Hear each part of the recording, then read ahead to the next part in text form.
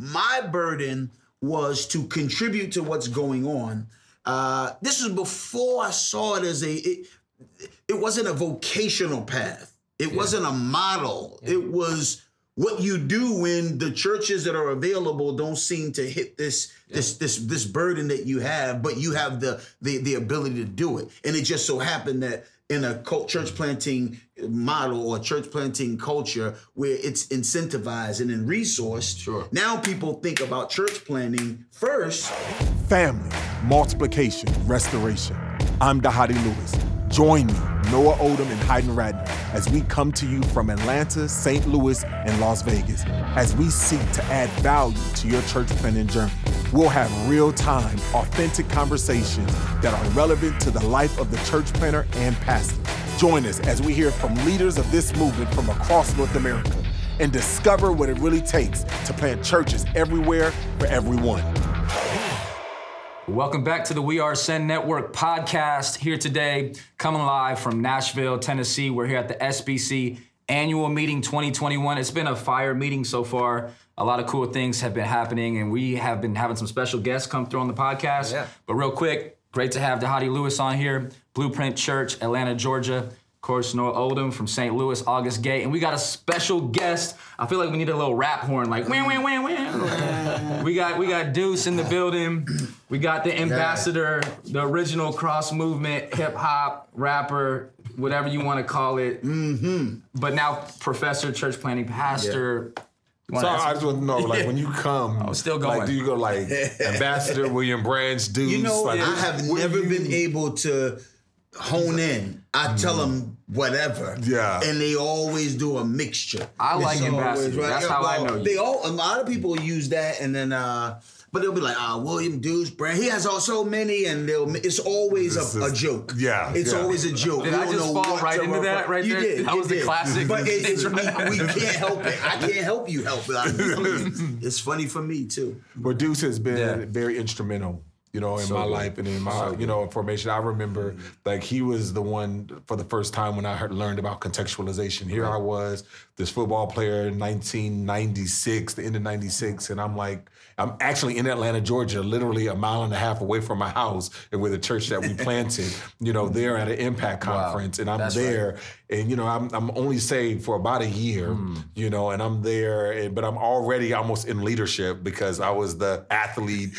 on the football team. You know how that goes. So I'm there and I'm going, and, but they said, well, if you're really going to be about it, you got to start wearing a three-piece suit. You got to, and it was starting to put all those things. And I wasn't raised in the church. I go to this conference, and here's dudes like, yo, and this, like, doing all this. But it wasn't, seriously, with Tim's. But preaching the gospel. Like, knowing his, like, and it wasn't one of those, like, it was authentically him. And I was just like, that was for the first time I saw the power of contextualization, because I heard the gospel preached in my heart's language. And it was from that moment that I was never changing. So since that time, Deuce has been a mentor, a friend, a brother, to me and to many others, and so, and just even in this time as we navigate through the seasons that we're in, when it comes to church planting and those types of things, he's just been someone that I've always been, looked up to and just been, some disciple of. Well, that's crazy. That's crazy. Yeah. I mean, the Lord allow us to come into each other's lives, and he's reciprocated all of that. Wow. So everything I've been for him, he's been able to be for me. And as he's continued to go forward, I'm just happy to be in partnership. And one of the things I tell people is, too many people refer to me in past tense language. Maybe because when you've been around so long, it's almost like you're not the new thing, you're not the hot thing. And since people are looking for the new and the hot thing, what they believe is the relevant thing, the relevant thing can't be the person who was. The relevant has to be the person who is. And some people, they pivot from Eminem line, they move on to the next Joe who flows hotter, But Dhati continues to act like we are living in this moment. I remember before when I used to think that, you say BC, before Christ, and I used to think AD was after something, right? After that, right? That's what I always thought it was. And they say, no, it's in the year of our Lord. It means in the year. Like, that's great. Like before, But now we're in, and it's just permanent in the year of our Lord. And so it's almost like we still living. I'm like, brother, I'm still, I don't want to be anything except still here. Amen. And he treats me like that. And so, praise God. And so, like, when we talk about this idea, this is the church planting podcast. We send network and, coming alongside planters, you actually planted. Yes. Right? It was a part of a planting team. Yeah. And wanted to bring you on just kind of talking about that because it came out of this burden. Right. You were in Philly. Right. You were doing hip hop. You were doing, and then saw just the need that was just like, there's something missing that's from it. And, and for a long time, you was like, I'm not the dude. Right. I'm not the one who's doing it. And then it was just kind of like, so talk a little bit about that journey, of just kind of like planting and how that came out of a burden. Talk a little bit about that. So again, African-American context, that wasn't put on the radar. So I grew up in church. I observed a lot of things. Some things are taught, some things are caught. Church planting wasn't one of them from my, church background. And even within the white context, I did not hear about the establishment of a new church. It was just church, right? It wasn't until after seminary, so now we're encroaching in 2000, that in 2000, I started hearing about church plant as a culture, church plant as a model, church plant as just something you do, not because, it's a way. Yeah, it's getting some momentum. Right. And so I was like, not necessarily moved by that. I believe that the Great Commission has an imperative. It's make disciples. That does not inherently, for me, mean plant churches. However, some have, I think, rightly, reasoned. But some of the most faithful ways to make disciples would be to create a church body where they can be discipled, which is the primary imperative for the local church. So, with that being said, I did feel like there was a unique composition of things in me that I was like, what if there was a people marked by all of these components, but friendly to people who don't have all these components? Because I felt marginalized, both in the black context and in the white context. I felt misunderstood. Oh, wow. And I believe that hip hop played a part in that because neither the white church nor the black church knew how to lead a person to integrate their faith and culture when it came to hip hop. They always thought hip hop was too confusing for people. So I just started thinking about contextualization, thinking about theology, and thinking about how this thing could come together. Well, a man who's actually here at the conference, the convention right here, is a man by the name of Gary Frost, who was at your position. He was at NAM. He was VP of NAM. And he was saying, how would you like to plant a hip hop church? I said, well, I don't do hip hop church, but I do a church where hip hop would be fully nurtured and fully expressed. Right. And he said, great. I said, and I believe in a team model. So I know some dudes that I'm rolling with. We can do it because we believe in a plurality model. And so we came in, and the rest is history. They just started investing, and before you know it, we became dually aligned. We became Southern Baptist by denomination, and then this network this way, and then these people because they do this. And so that's how it started. My burden was to contribute to what's going on.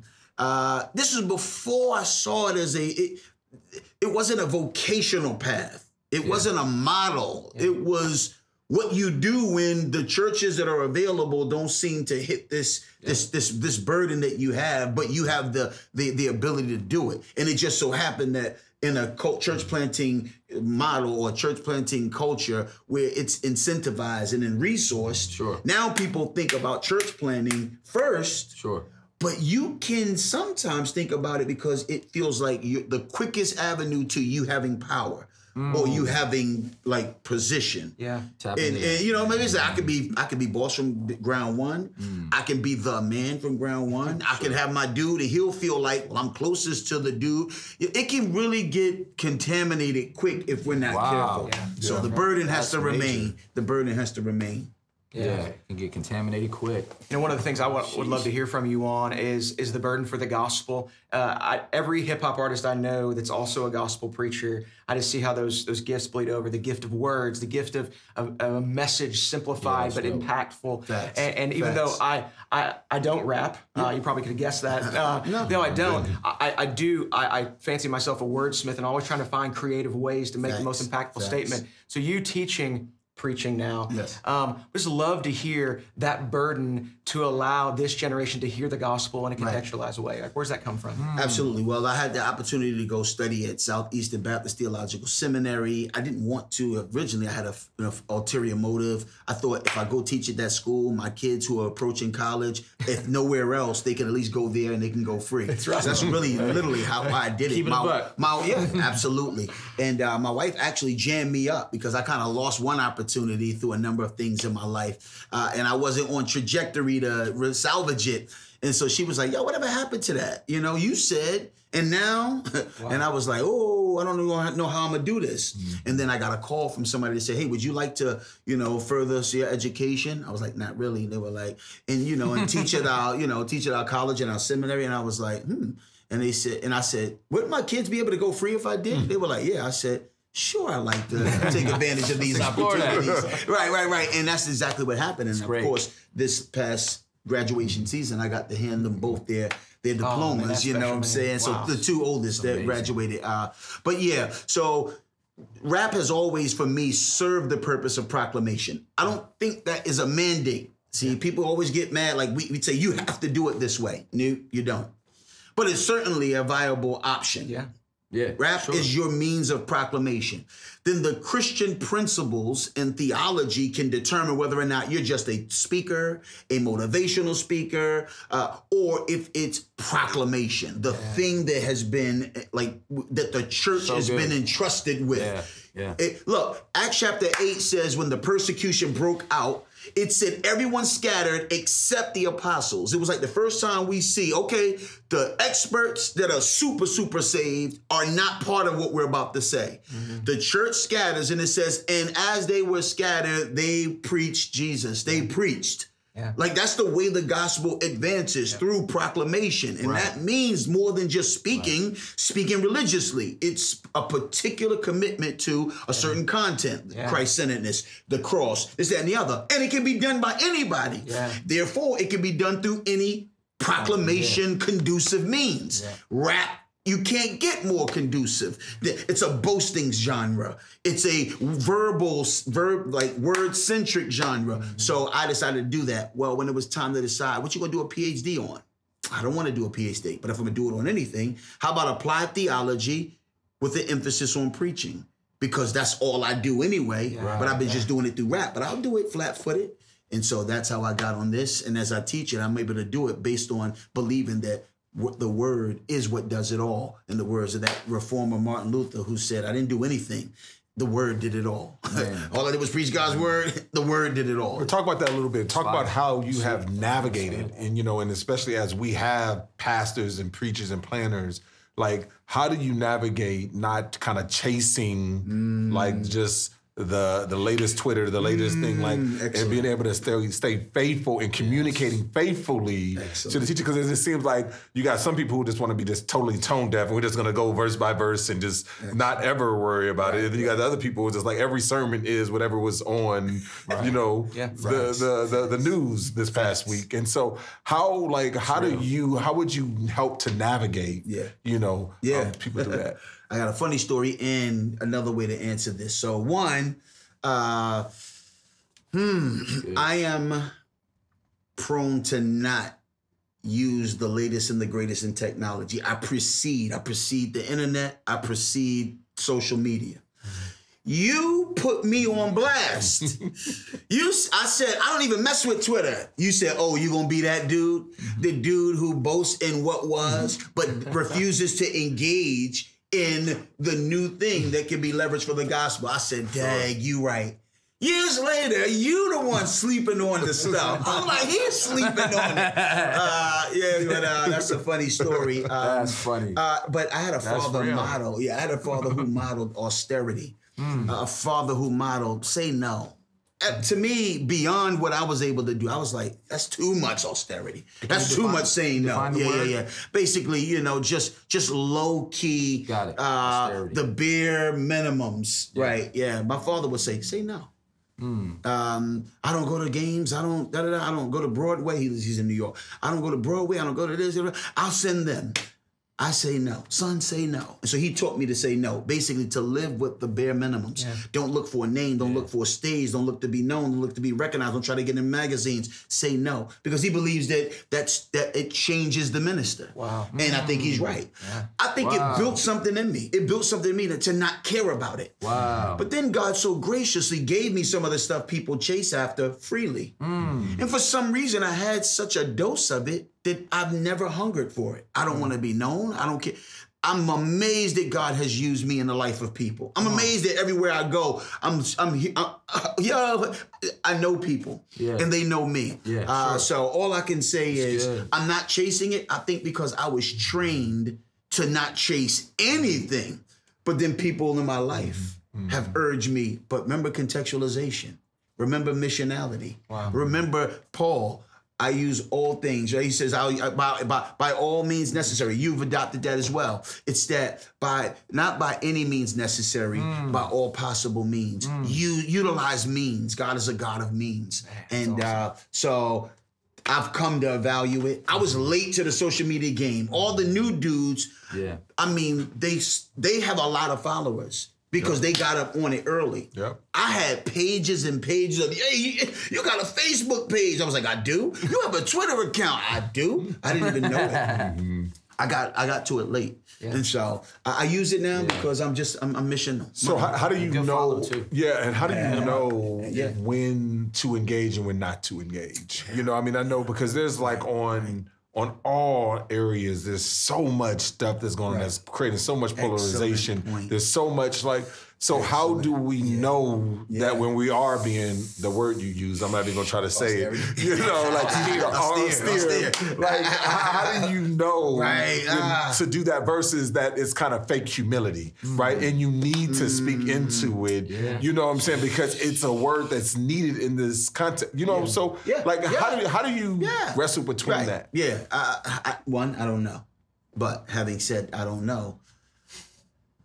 But here's what I do know. Yeah, this is all I do know. You don't want to do it just because in doing it, it gets you what you wish you got anyway, first of all. Secondly, that's why I used to tell my pops. But you're not telling me how to say yes and when to say yes. It comes. God gives you insight into how. 3, Paul said, when I came to Corinth, where they're into all the stuff everybody's into, I decided to know nothing among you except Christ and Him crucified, so your confidence wouldn't be in the wisdom of men, but on the power of God. So I think you got to know when people are prone to receive you and throw your God overboard. And so I'm very conscious of being mindful, how about I always saddle it? So when we used to sample beats, every now and then somebody will put little subliminal things over beats over portions of the beat where it's just the beat. So that if somebody were to sample it, they would know it's their beat. Mm-hmm. Because old school, they didn't do that. That's why we have break beats, extended pieces of the beat, and you'd sample it. And it's but people, they throw things in so that you can never sample it without there being some little subliminal.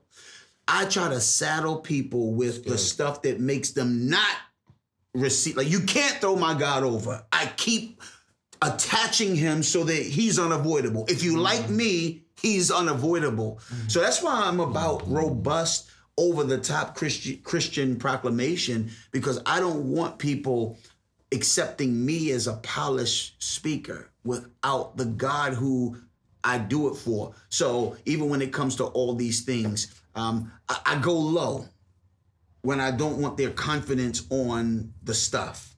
Yeah. But I still use it because I do see the value of it. And I don't know how I don't know how to help people figure that out. But as they move, they will learn these things. You know my love-hate relationship with all that. And I know with the idea, because it's kind of it's just how do you, one part of my statements is always how do I make the greatest possible impact without being known? And there's really that tension, because I was I don't care about my name being known, but at the same time, I want to get the dub. Right. You know what I'm saying? So it's I don't want to create an act like I don't want to get the dub. I'm competitive and I want to get the win, but I don't have to be the keynote or the highlight. And so wrestling with that, and especially as you're pastoring a people and kind of, that is being influenced by the people who are getting the stages. And it's just like, all right, do I need to get the stages? Because that's when people only think that they get it. But at the same time, I'm like, it is attention. I don't want that because it throws everything off in my own heart. And so, and it's so just being so wrestling with that personal tension. And as planters specifically, there's that tension of wanting to be known because they got to attract people to some degree. And it can be for the purest motives, to attract people, but at the same time trying to keep the mission, because that's what, the calling, the burden that they had to go into, whether it's a neighborhood or a city for God's glory. That's what we got to do. We have to keep that. And we got to stay together. One of the things I've seen in my course of that journey, we haven't stayed together. We outgrow one another. How? How you outgrowing each other? We're too small to outgrow each other. Good. We talk about a we. Who's the we? There's no we that we identify because relationships are so disposable and expendable. No. And I'm even looking at regular hip hop. I still look at their regular hip hop. I'm like, look at them. They still talk about the former as though the former is still part of the continuum. Wow. But the so-called Christians that have a hip-hop-ish orientation, or just the Christians of this new urbanite era, they just don't know how to do it. And so I just believe God may cause us to need each other again. And part of the revival may be a revival, not just back to gospel content, but Christian community and relationships. So let's pray that happens so that churches can not only be planted, but they can be nourished to grow, to be strong oaks. Man, so good. I know that I recently was the recipient of that. Just to honor and thank the Lord for you really quick. Walk Church, we're in a series through the book of Ephesians.